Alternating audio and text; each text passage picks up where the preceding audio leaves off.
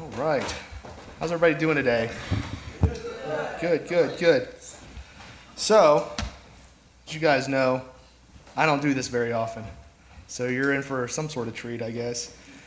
Honestly, so as far as preaching goes, this is time number 2. The first time was on a Sunday evening and there were like 9 people here. So I typically end up running really fast through stuff when I'm nervous. I hope that doesn't bother you guys because that might get you out of here a little early, but I do have a lot of words. We'll see what happens though. So when you're thinking about things to preach about, if you're a professional preacher like Jonathan, and you're preaching through the book of Acts and things like that, you've got a number of things that you're always going to be preaching about. But since I only do this every now and then, I guess the only thing I can preach about is the gospel. I got to preach the gospel message, right? So Martin Luther, he's quoted as saying, "The certain mark by which a Christian community can be recognized is the preaching of the gospel in its purity." So preaching the gospel in its purity, when I hear that, the only way you can do that is through Scripture itself. You let Scripture speak for the gospel. And that's what I'm going to start with today. So before we get started, you have that? Okay. Go ahead. Fire that thing up. It's ready. The gospel obviously means the good news. And since I'm going to let Scripture take it from here, I'm going to pray over the Scripture first and then we'll get started. Lord, just be with the message today and let me be a good messenger for the gospel. Let me spread it effectively and let it touch anybody's life that it needs to. Let it touch hearts and let us be stronger through it because of you. In Jesus' name, amen. All right, so obviously the word gospel means good news. It's good news that the gospel happened. It's not only good news. To me, it's the best news of anything that's ever happened. I think that's the way it should be. It's the best news in history. Nothing beats it. Nothing could come close. And I think that, some of us, we hear the gospel a lot, and the gospel should never get old, but I think sometimes we need to remember the state we're in without the gospel. Because we were all there at one time. At one time we accepted the Lord, or maybe we haven't, but for most of us, that's what happened. And I think it's important to remember that state. And so I was thinking about ways to present this, and I was thinking about the way that I think about it. And the way I think about it is, imagine that as you're sitting here, this is your last day on earth because you've committed some heinous crime, and you're just waiting the executioner to come to your jail cell, open it up, take you away, and you live your last day ever. No more good days, no more bad days. You've committed a crime, and you're about to pay the penalty. There's no hope, and there's no way out, right? So now, there you are in your cell, in your sorrow and your grief over your last day on earth, and some stranger comes up who sees you and is so moved by what happens and what's going on with your life that you're so torn up about your situation that he's overcome with compassion, and he says to the warden, "Let me take that person's place," and the warden lets him. So that's our exact human situation without the gospel. Pre-gospel, we have a death sentence. We will die and we will not make it to heaven. That's the plain fact of the Bible, and that's the core of the gospel. So if you think about that death row analogy about the person taking your place, and they come to you and the warden says, "You're free to go. You're free to go because this guy took your place." Now, how would you feel? This person is going to be put to death now, but you're able to go live your life day in, day out, good days and bad, but you have them all before you because that person took that away from you. And that's, I think we would feel like a mix of relief because we're free of that debt, but we'd also be in mourning over the person who did this. We didn't deserve that person. We knew we were guilty, and they decided to do that for us. Now, obviously, that's just a loose analogy to Jesus. I'm talking about Jesus. That's what he did for us. And the reason I want you to put yourself in that situation is because I think it's important to kind of grasp onto a feeling, that feeling of what Jesus has done for us a little bit, in order to go through when we start reading the Scripture, is to grab that feeling, hold on to it a little bit, and then so that way we can really appreciate what's going on here. Now, we should always feel this way about the Scripture, about the gospel. We should always feel that way we would feel towards having our debt relief from that debt, that our place was taken. that warden that if that warden tells you you're free, you would never want to stop hearing that. Like, tell me again, I'm free? Okay, I'll take that. Wait, one more time. All right, now I'm going to walk out the door. Now, so, as I was saying, Martin Luther said that the gospel should be preached in its purity. So this is where we're going to let Scripture take it from here. What I did was I compiled like a kind of a top 10 list of gospel-based verses. And this is supposed to give us a pure gospel message. So we'll start with number 10. So this is Romans 3:23 through 26. Now, they're in a little bit of order, but not too much. So, for all have sinned and fall short of the glory of God. They are justified freely by his grace through the redemption that is Christ Jesus. God presented him as an atoning sacrifice in his blood, received through faith to demonstrate his righteousness. Because in his restraint, God passed over the sins previously committed.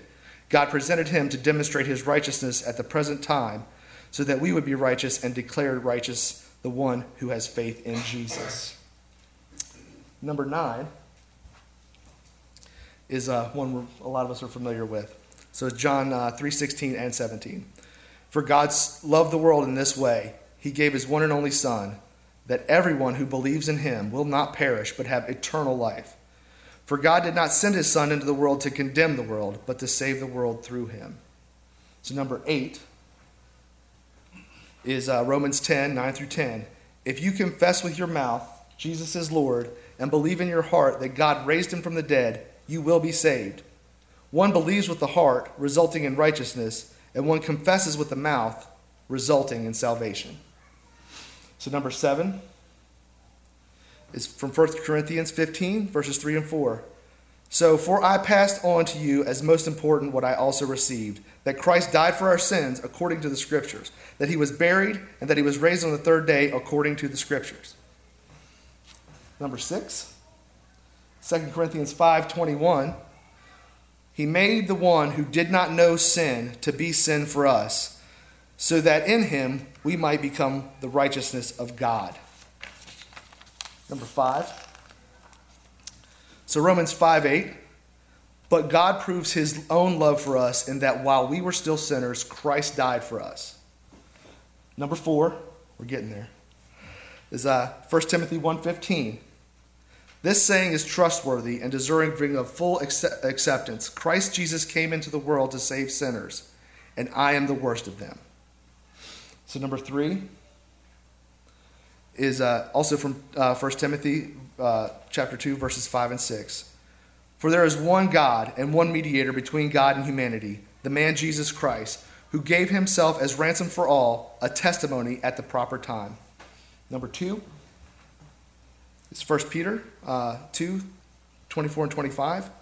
He himself bore our sins in his body on the tree, so that having died to sins, we might live for righteousness. By his wounds you have been healed. For you were like sheep gone astray, but you have now returned to the shepherd and overseer of your souls. And number 1, 1 Peter 3:18. For Christ also suffered for sins once and for all, the righteous and for the unrighteous, that he might bring you to God. He was put to death in the flesh, but made alive by the Spirit. Okay, so going back to our death row analogy, we know that we're prisoners to sin, right? That in our state, we've all sinned, and we're all born of sin. And that all we have to do for this freedom is to believe that Jesus, the Son of God, died for us and was raised from our sin, or raised from the dead for our sins. And we have to confess these facts so that we can walk out of that prison debt-free. That is the gospel, pure and simple, presented mostly by Scripture itself, with me summarizing at the end. So, the good news of the gospel is that it begets more good news. So, there we go. So, the gospel is all we could ever hope for in our lives. It's all we couldn't ask for it. It's just way too much to ask for, but we're given to us. And we don't deserve that kind of grace that's shown to us by God, but he gave it to us. But have you ever seen those commercials where they're like selling you something for $19.99 and they go, but wait, there's more, right? Have you seen that? So the good news of the gospel is, wait, there's more. It turns into more good news with what it does to our hearts. See, as believers, there are changes in us once we become saved. Once we're saved, there are changes, right? So what happens is that we could just be taken up when we're saved and we're done, right? You've been saved, it's time to go. But that's not the plan that God has for us. We've got to spread this around. So as far as what happens to our hearts, Ezekiel 36:26 says, I will give you a new heart and put a new spirit within you. I will remove your heart of stone and give you a heart of flesh. So that's heart of flesh is what the mark is of a true believer. That's what we have to offer the world. That's how we interact with the world. That is what God designs for us to do the things that he wants us to do. And it's a heart that's driven by a love of God and a love for others. And it's a heart that follows what Jesus said when he was asked what the two greatest commandments are. And you know I love these. But he said to love God with basically everything that we are and to love others as we love ourselves. And this is the same heart that also makes us want to be obedient to God. It makes us want to put away our sin nature to various degrees of success, but we all struggle with it. But that heart should be in the heart, is in the body of the true believer.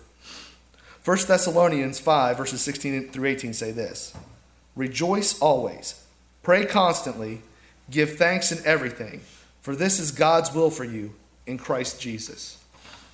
So these are the things that we have to think about as far as what comes from that heart of flesh, right? We rejoice because we carry the good news of the gospel in our hearts. And we pray constantly because our hearts need that closeness to God that prayer provides.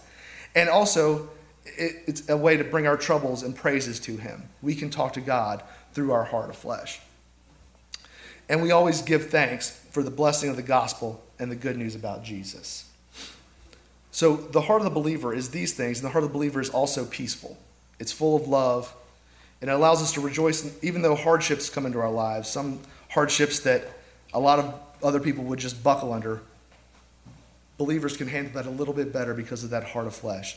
We were discussing this morning in Sunday school. That doesn't mean that because you have faith in this heart, that grief doesn't still exist. They're not mutually exclusive. You will still grieve. You would just not let that grief overcome you in your life. You'll still mourn people, but you're not going to mourn people to the point where you can't continue on in your life. And so that heart of flesh comes from that good news, right? But wait, there's more.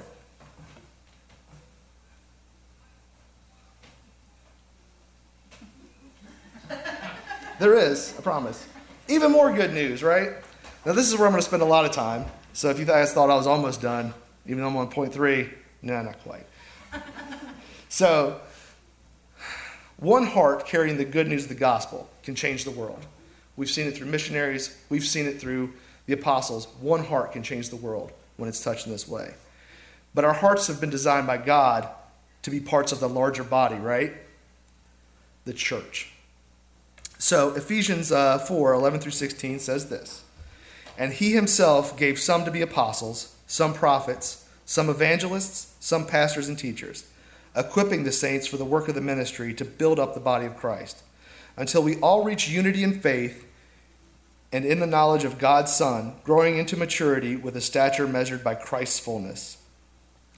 Then we will no longer be little children tossed about by waves and blown around in every direction by every wind of teaching, but by human cunning, with cleverness and the techniques of deceit. But speaking the truth in love, let us grow in every way into who is the head, Christ. From him the whole body, fitted and knit together by every supporting ligament, promotes the growth of the body for building up itself in love by the proper working of each individual part. So one of the things that kind of shows us is our hearts are meant to be together in a church. We are supposed to be here with each other. It's not something that we're doing out of obligation. It's something that our hearts should yearn for when we have the heart of flesh. It's something that we have to come together for because we have to use that togetherness to carry on the ministry. So when you hear somebody sometimes, they'll say, well, I don't need church. I can listen to it on TV if I want to, but I'm a believer. I know where I'm at. I don't need church. And that should be concerning a little bit, because that heart of flesh, as verse 12 in Ephesians 4 says, equips the saints for the work of the ministry to build up the body in Christ. Our hearts would not be equipped with the gifts that we have for ministry if we weren't supposed to go out and use those hearts in the ministry, right? And do it together. And so when we come together as a body of believers, we find that strength against being tossed about by those waves and blown in every direction by every wind of teaching, right, and deceitfulness. When we're not together, we become prey to the things outside the walls. We get into bad influences. We get into things like that. We have to be together to be built up in the right way and not find somebody who will tell us that our way is the wrong way, our way is not good for you. We can't let other people determine what happens in our souls and what happens in our work for Jesus. And so when you see that stuff, I mean, like that's something we see when we see people who say, I don't need church anymore. I'm good to go. I don't need to come there to be saved, and I'm doing what I can. But that person's not doing what they're designed to do. They're not being effective for God. So what does it look like when all these hearts of flesh come together in the proper way? Enough of the doom and gloom stuff. What's it look like in a situation where those hearts come together and they're joined together to do good things? So to give you an idea of that, I'm going to tell you a little story about how I came to be here at Grace. Bear with me. So I think this fall will be 17 years for me having been here. I know probably some of you people are like, hey, you just got here yesterday. But 17 years this fall will be the first time I walked through those doors. And that year was 2001, and it was, I mean, it's a hard year for a lot of people. But that year shaped my life like pretty much no other years has ever, or maybe will ever, except for the birth of my children and marriage to my wife. But so late that summer, I was a young paratrooper. I was returning from a deployment to Kuwait. I'd been in Kuwait for 6 months, and I was looking forward to trees. I was looking forward to family. And Angel and I had started talking, and we had started planning maybe go out on a date. So I was looking forward to that as well. And so I had my first date with Angel. Serendipity was what we went to see at the movies. That's not a really good movie, but that's what we did.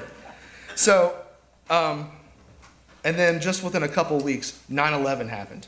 And so after 9/11, I decided I needed to re-enlist, serve my country some more. I got promoted to sergeant. I went to the NCO Academy. That whole fall was just a whirlwind. People I knew were going to war. I was thinking I might have to go jump into some place in Afghanistan that I'd never even heard of. There was a lot going on. And life was so hectic and it was scary.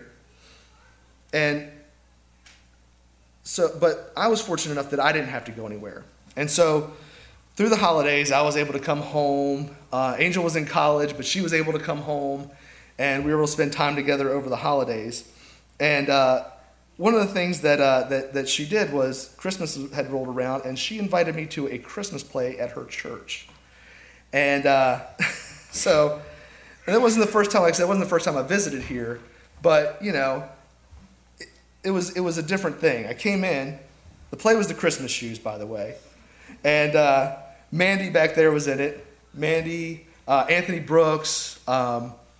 Freddie Gratz, Sarah Gratz, they were all in this play, right? It was The Christmas Shoes. Now, I came in here, and there was a bunch of shoes laid out on this table. I'm like, what is going on here? Is this the Christmas play or is this a shoe sale? I didn't know what's going on. So,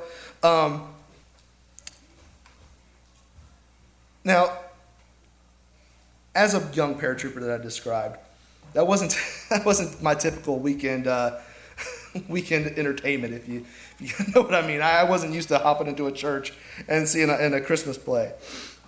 And I tell you what, back then, you would have never convinced me that I'd be up here in one of these things, much less be Mr. Carmichael to all the kids for the rest of my life. So, but that play, I mean, and Christmas Shoes is kind of a hokey song. I mean, I will admit that. But that play and the people here, it moved me a lot, like a lot. And I had given my heart to the Lord when I was a teenager. But that night, the Holy Spirit reminded me, hey, you've gotten kind of far away from some things.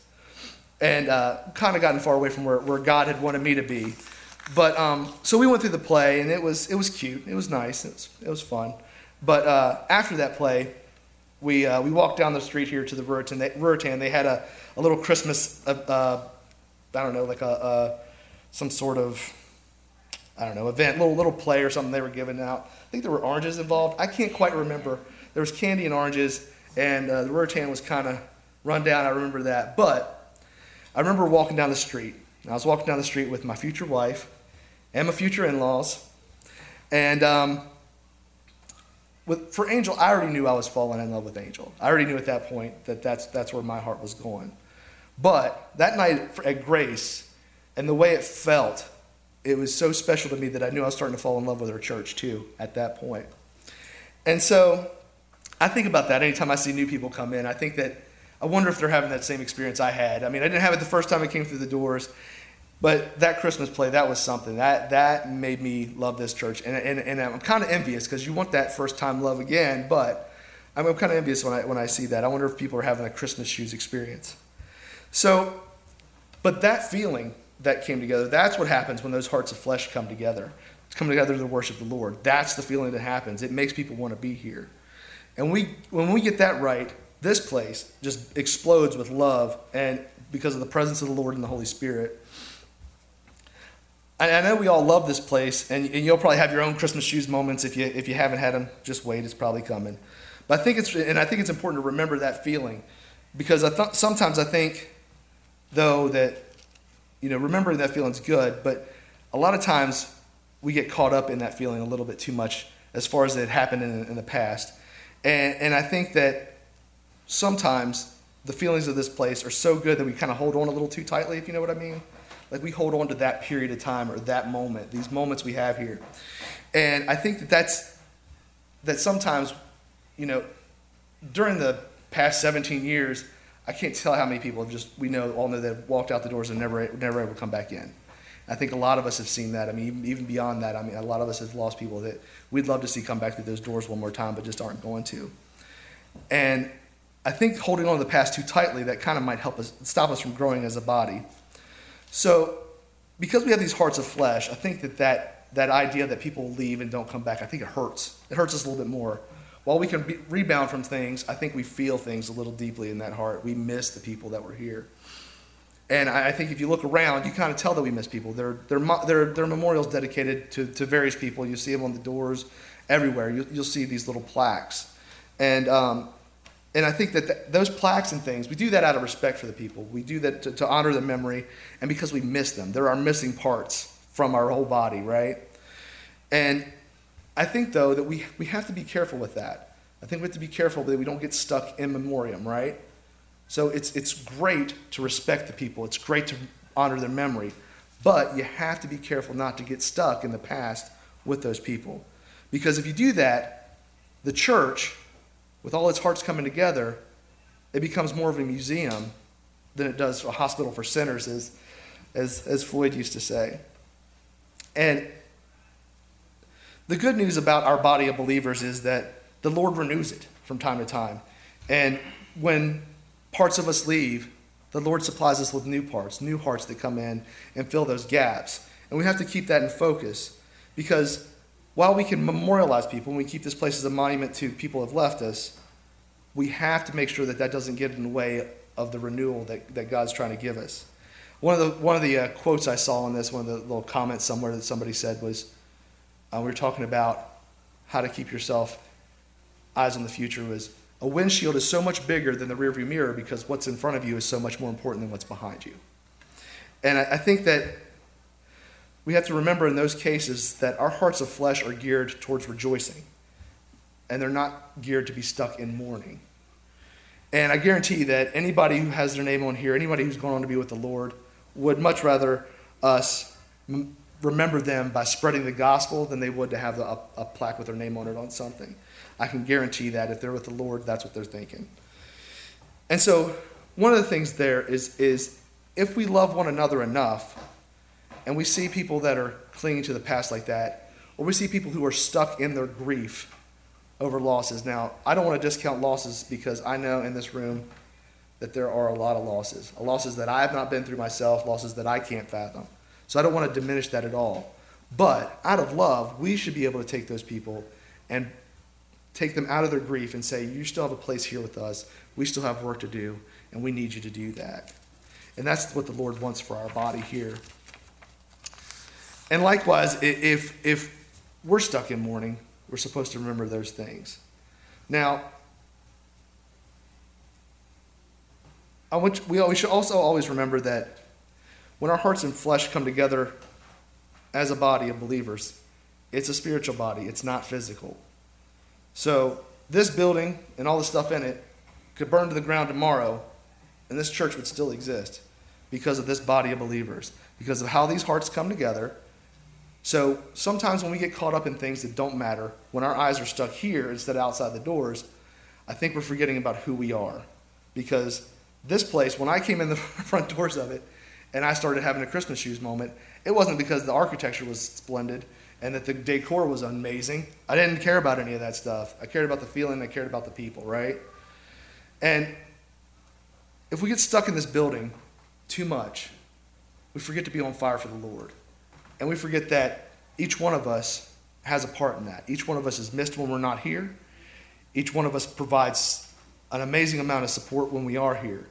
You know, we're talking about the block party, and we need helpers. We'll pull it off, because we always pull it off. We always have the people we need. The Lord has always provided that. But if you're looking for something to do, if you're looking to get into that, if you're looking to break through and become a new part of the heart of this place, there's an opportunity next week, next Saturday. We need all hands on deck to do anything you can. So if you haven't signed up and you want to, we'd love to have you. And so I think that in that vein, if we determined that this building was standing in the way of the things we wanted to do, and we wouldn't just tear it down in order to get out there and do the things we needed to do for others to spread this gospel, to make sure that everybody had what they needed to have in their hearts, then our hearts aren't in the right place, and we don't have that heart of flesh working in us. Our hearts becoming a little bit more stone again. And so I think the one thing I always say, because I always preach on love or talk about love, is that we have to remember to cherish one another more than we cherish the past. And we do all that we use our hearts of flesh and go out to give others the chance to know Jesus and to come to know this kind of fellowship, come to have their own Christmas shoes moments, right? That's the beauty of the gospel, right? And so, I am going to wrap it up pretty quick here. The gospel is everything, right? It's the beginning of everything. Everything in Scripture revolves around the gospel. So the good news of the gospel, which is enough, it flows into every aspect of the believer's life, creating more and more and more good news, even more, right? And so it also changes our hearts. And when those hearts come together as God has designed, his kingdom's furthered. God has put us together here as a group of believers. And sometimes we have fights, and sometimes we have arguments, and sometimes we want to leave each other alone and wallow in our grief, and we can't do that. We have got to support one another. If one of us is hurting, we've got to support that person. That's the first thing. Love first before everything else. And so, in that vein, 1 Timothy chapter 2, verses 1 through 4 say this, and I'm going to close with this, is, first of all, then, I urge that petitions, prayers, intercessions, and thanksgivings be made for everyone, for kings and all those who are in authority, so that we may lead a tranquil and quiet life in all godliness and dignity. This is good, and it pleases God our Savior, who wants everyone to be saved and come to the knowledge of the truth. So what I'm going to do now is we're going to close out. We're going to have our invitational time. I'm going to close out in prayer.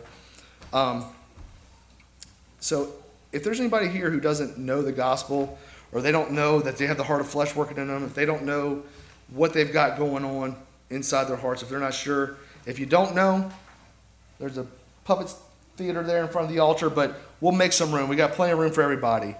And if you need some prayer, you need to do something to let go of the past, you're holding on to something that's getting in the way of you going out and doing the things we need to, come on down and pray about that too. Everything that you have grieving in your heart, all that stuff, the altar's open. And I think that the invitation's here. So once I'm going to close this in prayer, and we're going to sing our invitation. If you want to come down and pray about anything or have somebody pray for you, we're right here to do it. So let's close in prayer.